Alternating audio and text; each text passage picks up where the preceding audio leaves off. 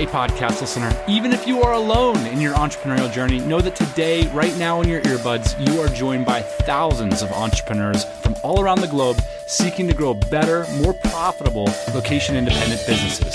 If you'd like to learn more about what we do and download our entire back catalog, check out tropicalmba.com.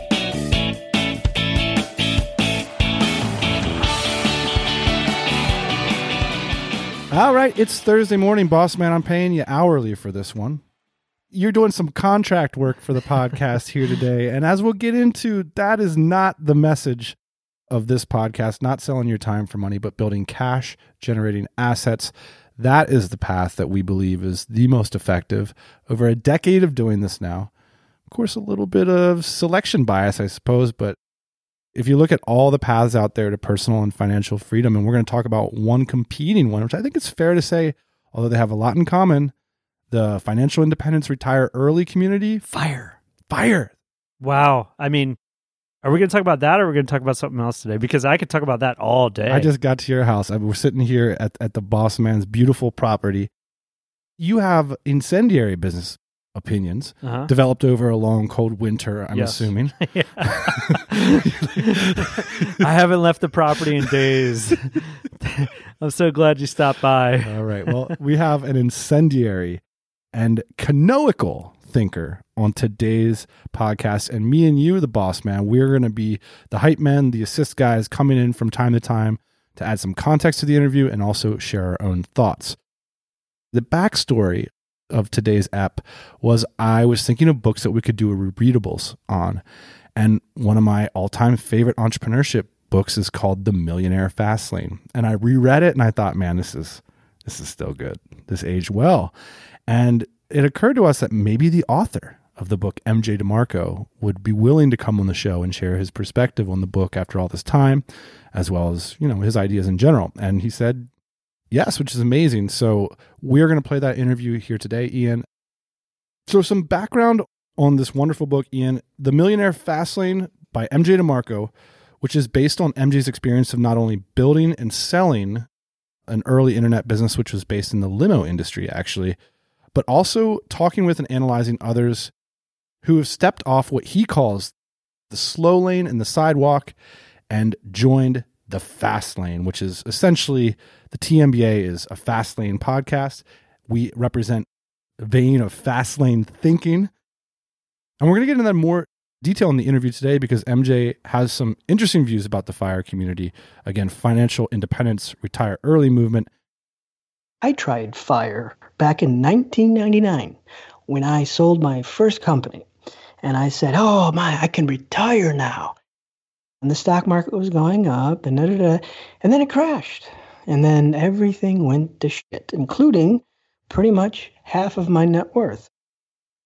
MJ also has a Fastlane forum, which I know many listeners have checked out. But for anyone who hasn't read the original book or needs a reminder, here's a too long, didn't read summary.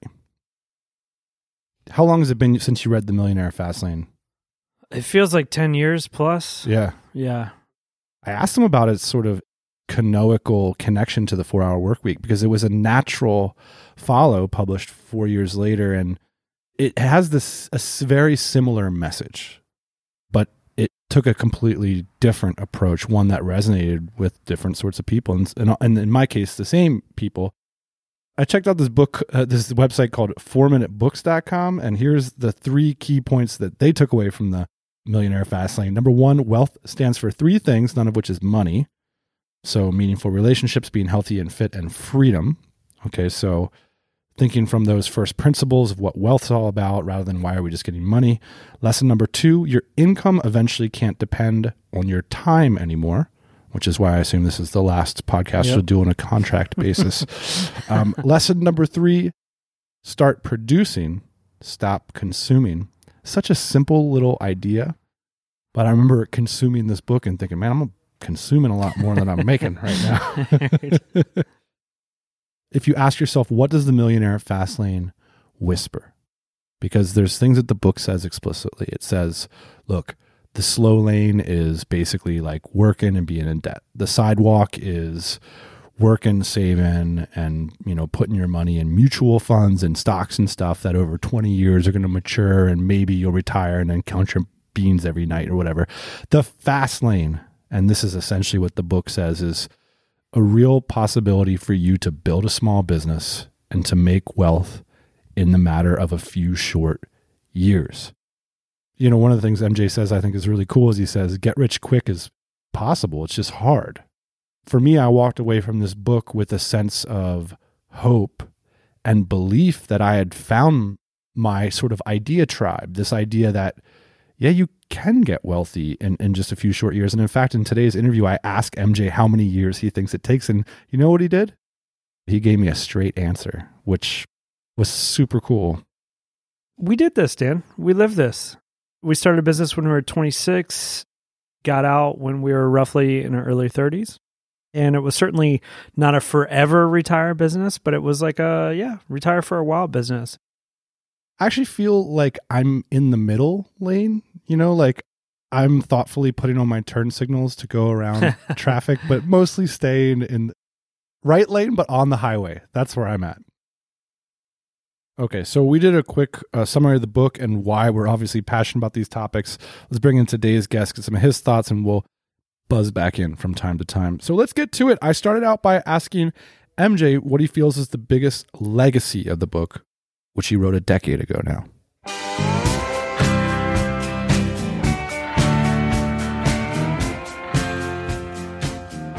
The book sells better now today than it did when it was first released. It was released, I believe, in 2010, I think it was. So that's 10 years ago. And the book it actually sells better now today. And that's because anything that I write, I make sure it's transcendent, meaning if you read it today, it's just as relevant as it was 10 years ago. I don't like writing about specific, this strategy is awesome strategy, because you know what? In a year from now, that strategy is not going to work. I was reading a book the other day. I'm not going to name names, but it was talking about how I grew my startup, and it was this big company, and the techniques that they mentioned are irrelevant today. So for me, I wanted to make sure that anything I write can be replicatable, that can be duplicated in today's environment. And that's why a lot of it's focused on mathematics, because the mathematics of wealth rarely change. It's just with the internet, those mathematics are profoundly more accessible to the average person. So that's why the Millionaire Fast Lane has transcended over the years. And some of the stories are older, obviously, because it was written so long ago, but it was recently updated to account for that. But basically, it should last through the years. One of the short-term legacies for me was it did come out 3 years after the 4-Hour Workweek. And the 4-Hour Workweek sort of shows like this nuts and bolts approach to growing these small businesses. And then your book came out, and it almost felt like it's more at like a 40,000 foot view. The 4-Hour Workweek was kind of like one path into a fast lane sort of lifestyle, whereas now you're laying out the religion, so to speak. Did you ever see that connection between the two books? Oh, absolutely. The theme of the two books are essentially the same, and that is your time is what's most valuable in your life. You're not really free if you're dependent on Wall Street. I mean, if you say, hey, I retired early, but you're dependent on the stock market being up 5%, 10% every single year, well, that's not independence, that's dependence. And the same goes true with, maybe a small business or something that, just pays the bills and gets you by. There's a certain dependence there. So I wanted to show people that there's a way you can attract wealth in a very short period of time if you just tap into the right opportunities with the right mathematics. But basically, both the books have the same objective, and that's to free yourself. That's to, have a more independent life of happiness and whatnot. So kind of two different routes, so to speak, to a very similar destination. I think we need to do some homework before we broaden the conversation. And I think it's worth laying out those fundamental concepts that I think it's fair to say a lot of your publishing career is based on, which is the fast lane, the slow lane, and the sidewalk. Basically, in both my books, The Millionaire Fast Lane and Unscripted, I talk about 3 different roads, 3 different lanes for living your life. that are particularly pegged to wealth. And the sidewalk is pretty much most of culture, most of society. The sidewalk is paycheck to paycheck. The sidewalk is whatever you earn is what you spend. Most sidewalkers have a lot of debt. They have negative net worth. And it doesn't really matter how much income they earn. I mean, sidewalkers can be athletes that are making millions. They could be doctors. They can be lawyers. They could be cashiers. They just spend what they earn. That's the sidewalk. And then the sidewalk, or the slow lane, is the mainstream media narrative that a sidewalker is supposed to wisen up and graduate to. So they become, oh, you need to save 10% of your paycheck. You need to stop drinking Starbucks. You need to put all that money into the index fund, give it to Wall Street. And then you know what? If you're patient and you live this frugal existence for 20, 30, 40 years, then guess what? Finally, you're going to get rich. So, as I like to say, it's two doors, but it's the same slaughterhouse. It's two sides of the same rat race. One's a rat race for consumption, which is a sidewalk, and the other's a rat race for a Wall Street wage slave. Neither one of them lead to freedom, or if one of them does lead to freedom, it's going to be in the twilight of your life. And then the fast lane, of course, which is based on entrepreneurship, basically fast lane entrepreneurship, which taps into a specific framework, what I call the SENSE framework, which encompasses control, entry, need, time, and scale. And of course, within that framework, there's specific mathematics that you need to tap into in order to make that happen. Fast lane entrepreneurs have the power to, pardon the expression, to get rich quick, but not get rich easy. There's a distinction there. All right, boss man, I want to buzz back in here to go over the SENSE framework, which share a lot of principles with what we believe in here in TMBA land. Number one is control. Again, the SENSE framework is one that you use to analyze business ideas. And here's why I think this is important. It comes up in this program is so often people they see the light of the fast lane of location independent entrepreneurship or whatever. And then they're like, my uncle's part of this thing, this MLM thing. And you know what I mean? They decide that they're going to get a second mortgage and buy an old apartment. And you know what I mean? They take the business idea that's most immediately ready at hand, rather than really analyzing what their goals are and designing something that ultimately will meet them. And that's what the SENSE framework is all about. Well, I think before you tell people what the SENSE framework is all about, it would be easy too to take whatever business idea you have and make it work into the SENSE program here. So the idea is oh yeah, that one, that one. Let's do it with your amazing new opportunity that you want to share with me. Does it offer you control, which is the C? By the way, this is SENTS, CENTS. So the C is for control, and I think control is relatively self-explanatory. The E is for entry. MJ is making a point that there has to be a barrier to entry. So if you can just sort of shake hands with your uncle and get signed up for the MLM or whatever, that's not enough barrier to entry. The third is need. MJ is a big fan of this follow your passion stuff is bullshit, basically. Everybody needs makeup. No? The next, the T is time. Does the product count on your time input? I have all these consultants working for me that sign up under me. It doesn't take any of my time. I just have to sign consultants up. You're a world-class rationalizer, boss man. And the finally, S is scale. Instagram. That's how I'm going to scale my new line of cosmetics. I think it's fair to say, Ian, that your new business opportunity makes a lot of sense. It fits. You said specific mathematics that matter. What are some of those mathematics that are important to growing a fast lane business? Well, whatever you're selling, it must be replicatable, meaning it has to be sellable to the masses. So the example I use in the book, I believe, is if you're selling hot dogs in a hot dog cart outside of Home Depot, you're limited by the mathematics in that business because it's a function of foot traffic. So these are operations that handicap you for creating wealth. For a fast lane business, you need to have the mathematics work for you. I own a publishing company, which means I can publish thousands, if not millions of books without much effort. Same with a software service or an invention. A buddy of mine owns a cologne business, and he can, produce millions of bottles of cologne on demand. So you have to have these replicatable aspects to your business that can reach thousands and millions. And with the advent of the internet, this has become profoundly accessible to the average Joe. That's what the internet is making, millionaires and billionaires and whatnot, simply because it gives us access to mathematics. You probably meet more fast laners than almost anybody. And there's a whole category of fast laners I'm hoping you recognize and could share some insights into, which is there's sort of like these whole category of businesses that don't fit fast lane mathematics, but sort of fit the philosophy. So you hear a lot of people say, oh, I read these books, Think and Grow Rich, and I read Millionaire Fastlane and all this stuff. And so I'm getting into flipping houses, or I'm going to do MLM, or I started a consulting business. There's these category of businesses that are like gray area stepping off points. Like they're very legible. It's almost like getting into the stock market, Sure.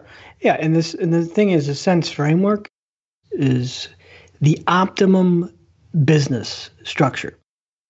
There's businesses that don't meet the entire sense framework that are still doing well. So it's not an absolute concept. Nothing usually is. But I tend to deal in probabilities. So I say if you want the probability of having a business that's going to impact your life in a meaningful way, the sense framework is something you should follow. Now, obviously, you can start a business on Amazon and violate the C in sense, which is control, meaning your entire income comes from Amazon, which means some low-level wage employee on the other side of the planet who barely speaks English could cut your business off in a matter of pressing a button. Yeah.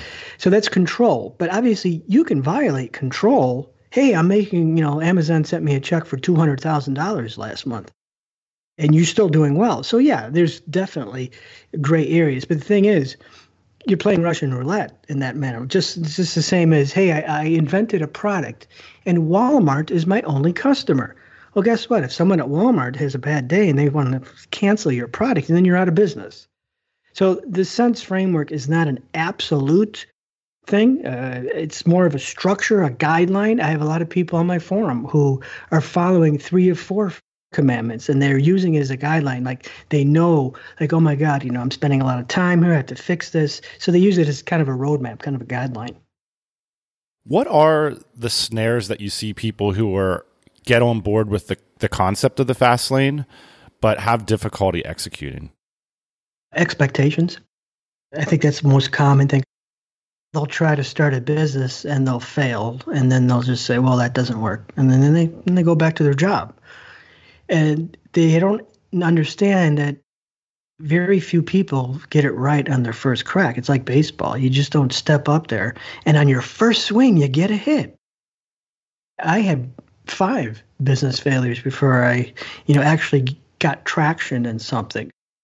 We're not entrepreneurs, we're scientists. And as scientists, we're just inundated with problem after problem after problem. First, your business itself is a problem. It's solving a problem. And then within that business, the problems are daily. How do I improve the landing page? How do I get people from, leaving the cart? How do I improve my optimization? How do I get a better product? How do I get a better ingredient? How do I reduce the cost of shipping? The problems never end. So we're scientists, we're problems. We have to apply the scientific method. Act, assess, adjust. Act, assess, adjust. So when they don't have those expectations, they think it's just as fun and games.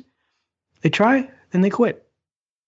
That makes sense. It's almost like to sustain a life of entrepreneurship, you have that baseline of stepping up to the plate and knowing that you're going to fail. You kind of have to accept the idea that you might just fail forever, and that being at the plate is worth it in and of itself. Absolutely. There's so many variables involved that, even if I started a different business, tomorrow, I would be at the same disadvantage as anybody else, because Everything is constantly changing. The problems, the dynamics, technology, cultural tastes, everything is changing. So you have to, adjust. I say act, assess, adjust. You have to act, assess, adjust those variables all the time, and it never goes away. I'm curious if you have any counterintuitive or maybe surprising insights from recently having been at the very end of your funnel. So you've got tens of thousands of hopefuls reading your book. Then you've got thousands of active users on your forum talking about the ideas. And then at the end of the day, you've got the people that showed up. What is it about those people that's unique that allowed them to make it work? Well, a common pattern I saw was not giving up when the difficulty hit. In fact, I saw every single one of them. One guy started a bike company, and his first shipment from overseas came poorly. It was missing some nuts or something. And I mean, this stuff was coming from, I think China or Vietnam or something. Well, he fought through that and solved it. This story was common. Everyone had the problem. I mean, my book itself, The Millionaire Fastlane, its cover was a horrendous, ugly orange and green cover. And I had readers telling me that cover is nasty. I adjusted it. I changed the cover and then the rest is history. So these troubles are going to come. And the question is, are you ready for them, or are you just going to ignore them and then just quit? If you're anxious about your business finances, a lot of us are. If you don't have confidence in your numbers and you're not sure if you're headed in the right direction, if things are going up or down, well, today's sponsor has an offer for you. Bean Ninjas is an online bookkeeping and financial education company that's been helping entrepreneurs achieve freedom through stress-free finances for almost 5 years. They were recently awarded Xero Bookkeeping Partner of the Year in 2019. Founder and CEO Meryl Johnson is a member of our community at DC and has been on this podcast several times. The Bean Ninjas are legit. They really understand the issues unique to running online businesses like we talk about here at the TMBA. Now, Bean Ninjas is offering to train you on how to effectively use Xero to manage your finances with their How to Do Your Bookkeeping in Xero online course. This course is basically a 5-week mentorship where you can work closely with a financial coach and a small group of like-minded entrepreneurs. There's also a DIY option available.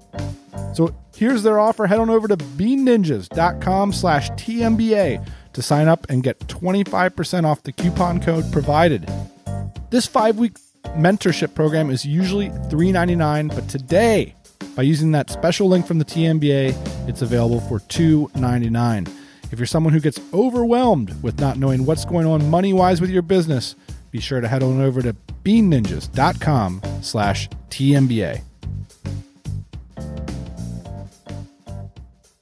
So Ian, typically we'll do categories on these rereadables. One is half-assed internet research, and I like to point out this book does have 646 written reviews and 8,300 ratings on Goodreads.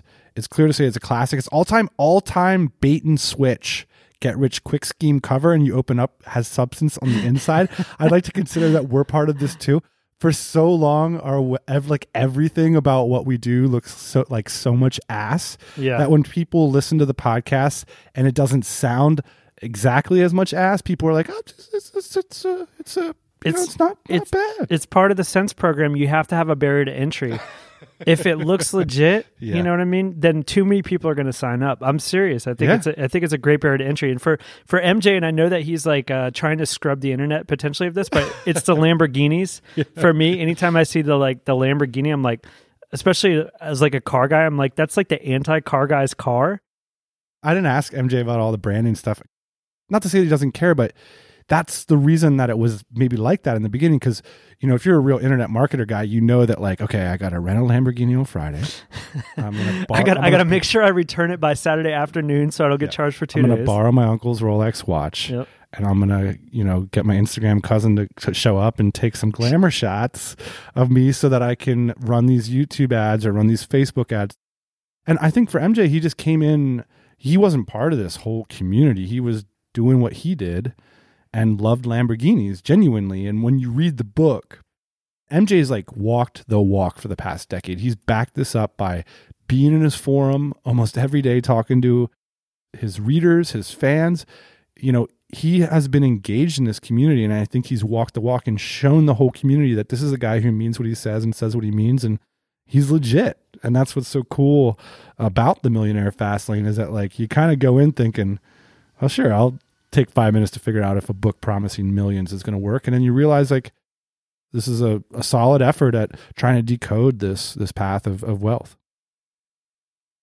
Do you think building Sense style businesses is a young person's game?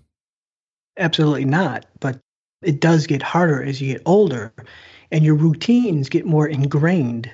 And as you stack responsibility, the more responsibility you have, the harder it is, simply because responsibility allows you not to take as many risks. It takes up more money. So the odds definitely go down. I like to think of terms of probability all the time, and not luck, probability. You know, one of the patterns I've realized is that when people start a Sense style business, it typically takes them 3 years of full-time effort to replace their income that they were making professionally. That's after like paying employees and everything. So if you're making $100,000, now all of a sudden 3 years into it, you're pulling $100,000 from the business. Another pattern connected is that if you were like, hey man, like what's the average year that people become wealthy off of a Sense style business? So they read the book, they find a way to quit their job or to like make that work, and then they focus full time. What would you guess would be like an expectation worth having? In other words, like I'm going to become wealthy off of this business in how many years? 3 to 5 years. 3 to 5. Yep. Okay. And obviously that depends on the type of failures that are seen at the beginning of the process. I mean, you can go 3 months and then say, okay, well, this is not going to work. And then you pivot to some other business or something. But I would say 3 to 5 years, 3 to 6 years, depending on, you know, the product. The product has to have what I call a productocracy, meaning 1 + 1 = 3. What do you mean by 1 + 1 = 3? That's actually a concept in my new book. It's called the productocracy. It's something that compels users to share your product. They recommend it. It's good enough that it's shareable. So if you see people on Facebook or Twitter raving about your product or your service, that's a sign of a productocracy. One of the things that really kind of pisses me off, even though I kind of agree with them, is the financial independence, retire early movement.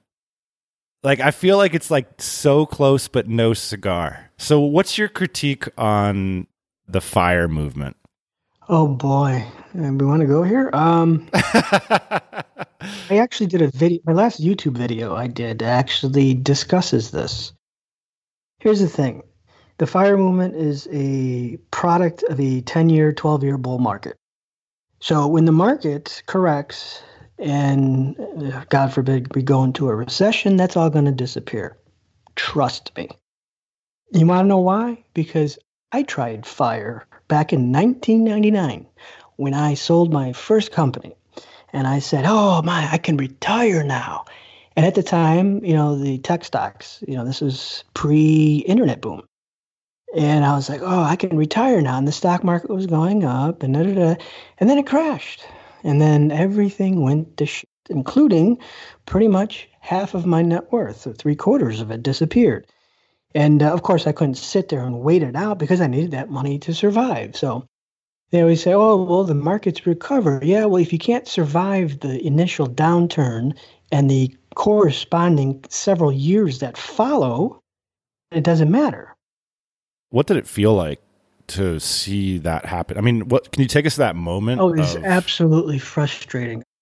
It was so exciting to feel like you were free. And then all of a sudden you see, you know, just thousands and thousands and thousands of dollars just disappearing, and then having to sell, knowing, oh my God, you just sold your business.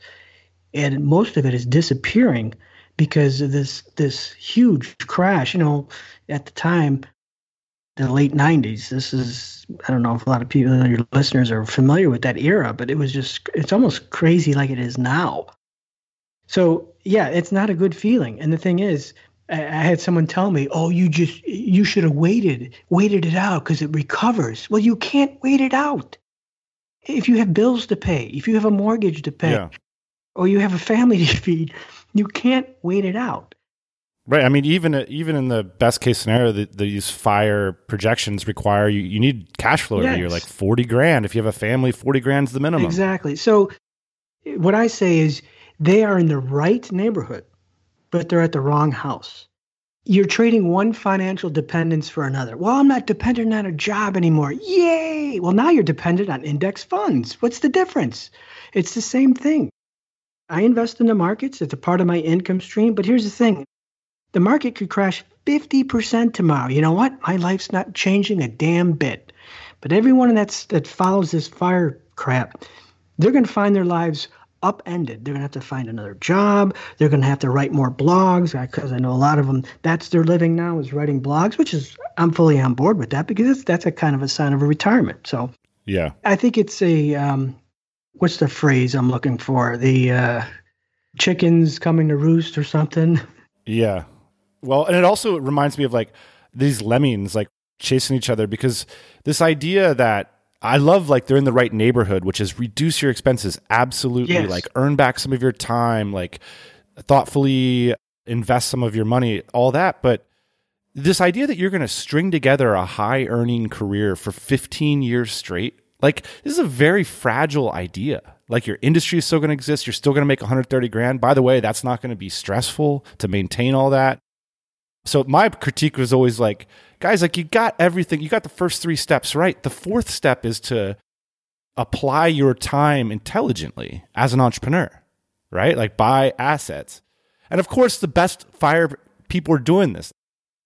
Here's the fact of the matter. It is so outlier and so heavily dependent on a survivor bias. It's just ridiculous. And this stuff gets mainstream news. Of course, we suffered the same thing. You know, entrepreneurs that are, you know, making money hand over fist, that are retiring early. That's, you know, we suffer from the survivor bias as well. But we don't get mainstream headlines. We're not on the front page of Market Watch about, you know, how some physical therapist, oh, I retired early because I saved every dime and I never ate out and I never went on vacation. I never did this. I never did that. Look at me. It infuriates me a lot. It does feel like there's this mental separation, even when you hear the talk in the US about the 1%, that somehow entrepreneurs, you are those people. It does feel like there's this big emotional divide between people who've taken full control over their financial destiny and those who haven't. Why is that? Because one is politically expedient, the other isn't. One of them serves the rat race, the other one doesn't. Authority wants you to either A, give all your money to consumer goods, or B, give all your money to Wall Street. Which one of them does that support?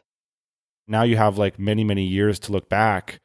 What has been like the rhetorical device or the emotional appeal or the mathematics that have ultimately converted the most number of people into the fast lane? I think it's the mathematical analysis of the various lanes. I don't know what chapter it's in, but in the Millionaire Fast Lane, I show the math. I say, this is why you're not wealthy. Because you're dependent on numbers that are not scalable, that cannot be leveraged, and cannot be controlled. So when you move to a system that has leverage in it, all of a sudden you have control of your financial life. You can't work 200 hours in a week. You can't do it. You can't make the stock market return 2,000% in 1 year. You can't do it. Those numbers are not scalable, and you cannot control them. You can't argue math. So here's where I think the trouble comes in, and why when you start digging into financial freedom books and stuff, I get bugged so much about why I'm not buying condos and renting them out. It's because I've looked at the numbers. But if you read the books that talk about financial freedom, it's all about investing. It's all about Wall Street. It's all about real estate or MLMs or whatever, partially because you can write clearly about this stuff. So in the case of the fast lane and a lot of the premier example businesses, including your original business, it's not clear. It's harder to say how to do it. So how does one proceed into the fast lane intelligently? It goes back to what we discussed earlier, is you just keep putting stuff out to the market, engaging their reaction. Because That's what the market is. It's a contemptible child, so to speak, that is, crying and screaming. Well, what that child needs is an adult who's going to give it what it wants. A bottle, pick it up, rockabye baby it or whatever. What that baby does not need is another whiny baby. When you're approaching, this is why I absolutely hate the statement, follow your passion, because it's ultimate bullshit. It's not market-centered. It's self-centered. As long as you're attacking the market based on what it wants with value skew, you will ultimately find your way into this business and into success, assuming that you're doing it with a mathematical concept that works or a mathematical structure.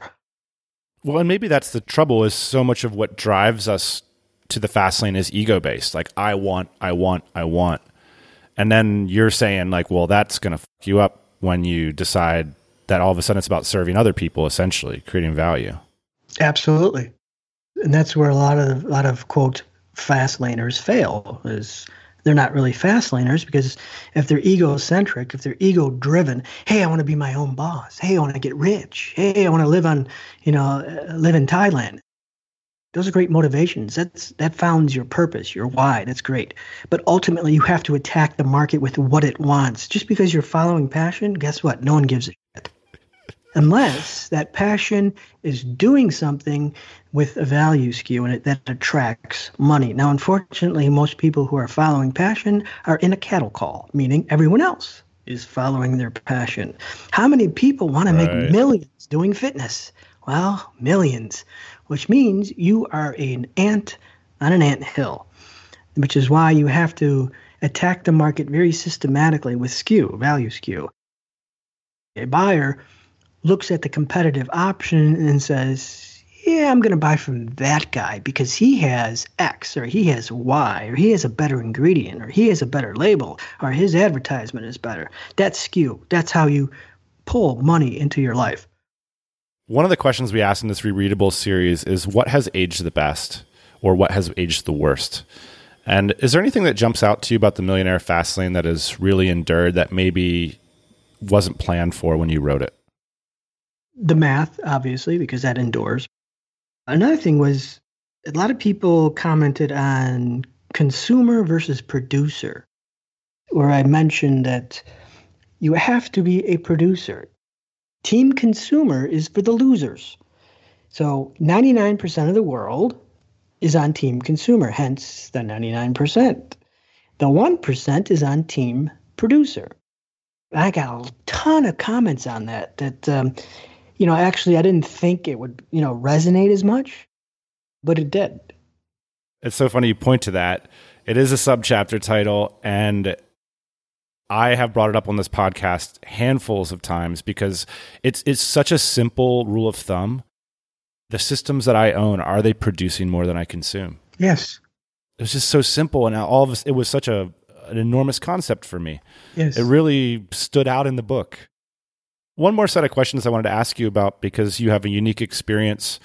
I've been calling it the middle game of business, which is those maybe 3 to 10 years. The first 3 years might be sort of the opening game. And that's where a lot of focus online is. Like, how do you get started? What are interesting market strategies, etc. But a lot of what our audience struggles with is the middle game. Like, how much time do you spend on a business once it's already making you good money? Like, should I sell this business? How do I stay focused? How do I hire people? What are some of the middle game challenges you're seeing amongst your members that might be counterintuitive to people that are in those first 3 years? Like, what's coming down the pike for them? Well, I think you have to have a grasp on what you want. Are you building an enterprise, or are you building a lifestyle business? That's a very important distinction. If you're building a lifestyle business, you're probably going to avoid employees. You're not going to grow, meteorically, because you're on the beach, or I have passive income. Yeah.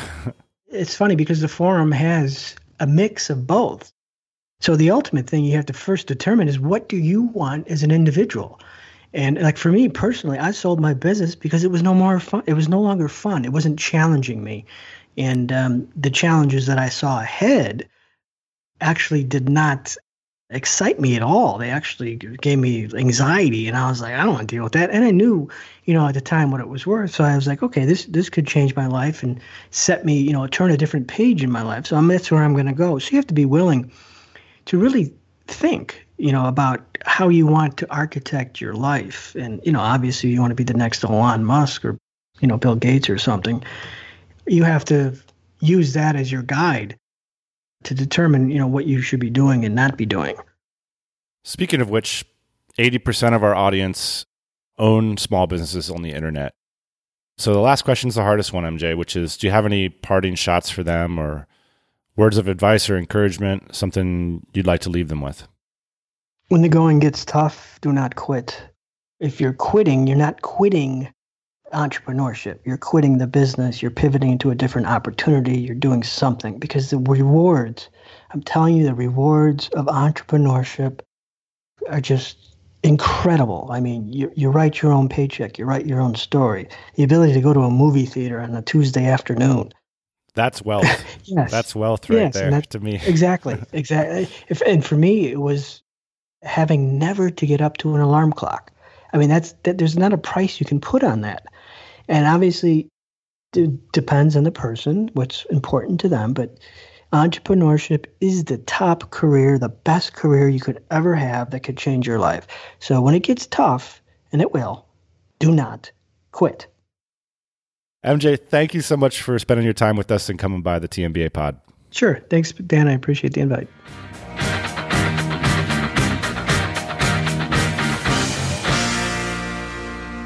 Big ups to MJ DeMarco. Now's our chance. It's the end of the episode. The tape is free. Y'all can switch it off and come back next Thursday morning, 8 a.m. Eastern Standard Time. But I know you maybe wanted to share some reflections, thinking about the Millionaire Fastlane 10 years in, thinking about some of the things MJ said today. Yeah. Anytime I get to talk about fire, I get excited. So financial independence, retire early. Yeah, you guys touched on this in the interview. And I think in so many different ways, and we talked about this before, we're so closely related, but we're so distant on a lot of these ideas. We started from the same embryo, and let me tell you what that embryo is. One time we did a spoken essay on this podcast. We'll link up to that. It was a whole rant against the FIRE community. And the rant essentially starts at this embryo, which is that we share. And it's these 3 steps to gaining financial freedom. They are radically reduce your spending, step number 1. Step number 2, become debt free. So it's not just enough to stop spending. You got to pay off your debts, especially debts that are charging you interest, right? So aggressively pay down those loans. Don't take loans, get out of them, get out of debt. Ideally pay off that mortgage. And this is back to Dave Ramsey, the top FIRE guys, Dave Ramsey. And he says, here's his catchphrase, which is a great radio catchphrase. The paid off home mortgage is the new BMW, something like that. The new status symbol. That's the new status symbol is a paid off mortgage, not the BMW. Got it. Okay. And then step number 3, save as much as you can and invest those savings safely and wisely, right? Maybe get some mutual funds, maybe, diversify a portfolio with whatever you feel comfortable, blah, blah, blah. I feel so cozy now. We're all cozy because we are on the path, my friend, to financial independence and retiring early. It's like a fireplace and a nice warm blanket on my So here's couch. the bottom line. Here's why things get annoying. Because at this point, most of the FIRE people say, well, okay, obviously just saving a bunch of money and making some investment, that's not really the answer. That's not how you retire early. So there's the step 4. What's the step 4? I go to all these blogs and I look for step number 4, boss man. And by the way, there's a little sneaky step 4 happening. When you click around on their website, sometimes you're contributing to their step 4. Now, step 4 is what happens when you have some savings, when you have some time and you're thinking to yourself, how do I retire? How does the retirement bit come? And the best answer that I can find is somewhere between I don't know. You kind of like put your money in mutual funds. That's the one answer. Kind of put your money in mutual funds. I don't know. A lot of I don't knows. The market has never gone down. It's a lot. I mean, it only goes up. I mean, housing prices, they only go up. Here's one you hear a lot on fire blogs. It's sort of like, well, I wouldn't feel comfortable talking about step number 4. I mean, it's very complicated. Step number 4 is no shit. Dude, telling people to save money? Reuse your dental floss. This guy over here is a regular genius. He thinks to get financial independence, you should probably save some money. Okay, that's good. Thanks a lot, buddy. Yeah, step number 4. It's a big question mark. Now, some people in the financial independent retire early phase say step number 4 is an investment strategy. This is why the other people said, I don't want to tell you what to do, because the investment strategy, can be really risky. Who knows what's going to happen if you're telling people to invest money over the course of decades a certain way? It might go well, it might not. But the bottom line is that it's a very long-term, potentially fragile strategy. And the answer on this podcast, the answer in the Millionaire Fast Lane, we have a resolute answer to step number 4. That answer is to start a small cash-generating asset, to use your time, to use your savings, to build the skill set of entrepreneurship. That is entrepreneurship. I have a theory as to why they don't talk about it. I'm telling you, they're cagey about it. They'll say things like, well, anything that gets in the way of 1, 2, and 3 for them, a lot of times, they'll discount. Like, oh, I write this blog, but I didn't need to do this blog. Like, they should own it. Like, writing a blog with affiliate links about this shit is the smartest possible thing you could do. That's a business. What would you rather have? Like, we did this math in Before the Exit, the book, which is like, would you rather have $1 million teetering in some mutual funds, trying to give you that 4% return every year so you can scrape by on 40 grand a year, and heaven forbid the family gets on an airplane? Or, by the way, we've been in a bull market for 10 plus years. Let's talk about when it's not. Or would you rather have a website that has affiliate links to credit cards that makes you and your family $25,000 a month? You can do the math on it. The math I'm trying to do, which I'm not going to do right now, is the math of that big nut in your bank account versus a cash flow generating asset. It's not the same, right? One's flexible, one you control. You don't control what the S&P 500 does. That's not up to you. I want to clarify a couple things. We came to this conversation thinking I was the one that was pumped up about the FIRE community. Turns out you're the most pumped up about this argument. I'll tell you, they're disincentivized to talk about the most important step, which is step number 4. This podcast right here is step number 4. Come over here. We're going to talk about it. We're not scared of step number 4. Oh, I didn't get to tell my theory. The reason, I'll tell you why. Not only do they fear that talking about entrepreneurship will contradict their message, I think they have a bigger fear, which is they think it'll turn people off. And I think it does.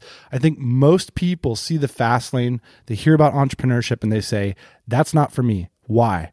Because of an old piece of investment advice, a classic investment mistake, which is sunk cost fallacy. The vast majority of the audience will not choose entrepreneurship. And you see it happen all the time very subtly, which is one of the most popular critiques FIRE bloggers get is that they're making money off of their blog, which is insane because they should be making money off their blog. Like, they should be doing that. Everybody that achieves, like, the idea that you worked for 10 years or less and you retired by not owning a small business, that is so remarkable that you should start a blog or a podcast about it and make money off of affiliate links. And the idea that they're getting critiqued on this very point shows that the theory is lacking this fundamental step 4, which is a reliable way to generate income without using your time. If you're using your time to create income, that's not retirement. I just want to clarify a couple things. You've got some stocks, Dan. You've got some Bitcoin. I've got some land. We are doing the things that Bitcoin is just really doing well right now. We are doing the things I'm retiring that twice. The FIRE community advocates, and I think that that's important. Like, there's a lot of overlap here, but I think that there's a lot of divergence that you've gotten very hot and bothered about. And for me, I fell off on step number 2, and it was because of a scary word that I like to call the C word. That's called cancer. What happens if you're sitting at your job for 30 years, saving up? I mean, this is the classic reason why we started this podcast. was we saw this, right? It was like, okay, I could sit at my desk for 30 years. If I'm really smart, I could sit at my desk for 15 years and get like a good tech job or something like that. But then what happens if old C walks through the back door? All of a sudden, your whole plan is foiled, right? Oh, I had this great plan. I was just going to work hard at my desk for 15 years. No. Start having fun tomorrow. Start living the life that you want to live 15 years from now, today. To be able to do that, a lot of times you have to radically reduce your spending, tighten the belt, do all those things. So we did all that in the beginning. I think part of the reason that we are mad about the FIRE community is because they're so popular. And they're getting all the attention. Well, they get TV shows, that's for sure. They get TV shows, they get features in all these fancy magazines. Everybody's paying attention to them. But I feel like this is not the answer. I mean, it's cool, it's great. It's the fundamentals, it's the framework. It's the bread. You can't have a sandwich without the bread. But where's the meat? I think the meat's in step number 4. And when your life's passion is to think about step number 4, which is the crucial step, because by the way, you can do step 4 without doing step 1, 2, and 3. You know, when I did that audio rant, I ended it with, look, if you've retired early using this, what is essentially a sidewalk method, that's utterly remarkable. I've almost never hear that story. Never. So if I bump into somebody that's a young couple, they're in their 30s, 20s, they're hanging out in Europe for like a couple weeks, I'm not thinking, oh, they built winning careers and saved every penny and didn't travel all that much, so now they travel all that. No, I'm automatically assuming they own a small business because that's probably what they do. I'll tell you what happens Wednesday morning on a golf course. You know who's out there golfing? You. Me and small business owners. And I'll tell you who it's not. It's not people who did step 1, 2, and 3. Right. That's the bottom line. It's people who did step number 4. All right, that's it, boss man. What a fantastic return to the ranchette. Fantastic to be here with you on the podcast. We'll be back, as always, next Thursday morning, 8 a.m. Eastern Standard Time. Hey, thanks for listening to the Tropical MBA podcast. You can go to tropicalmba.com, get access to hundreds of back episodes and all kinds of other goodies. Load up your iPod. That is the cheapest way to fly business class on your next international flight. We will see you next Thursday morning, 8 a.m. Eastern Standard Time.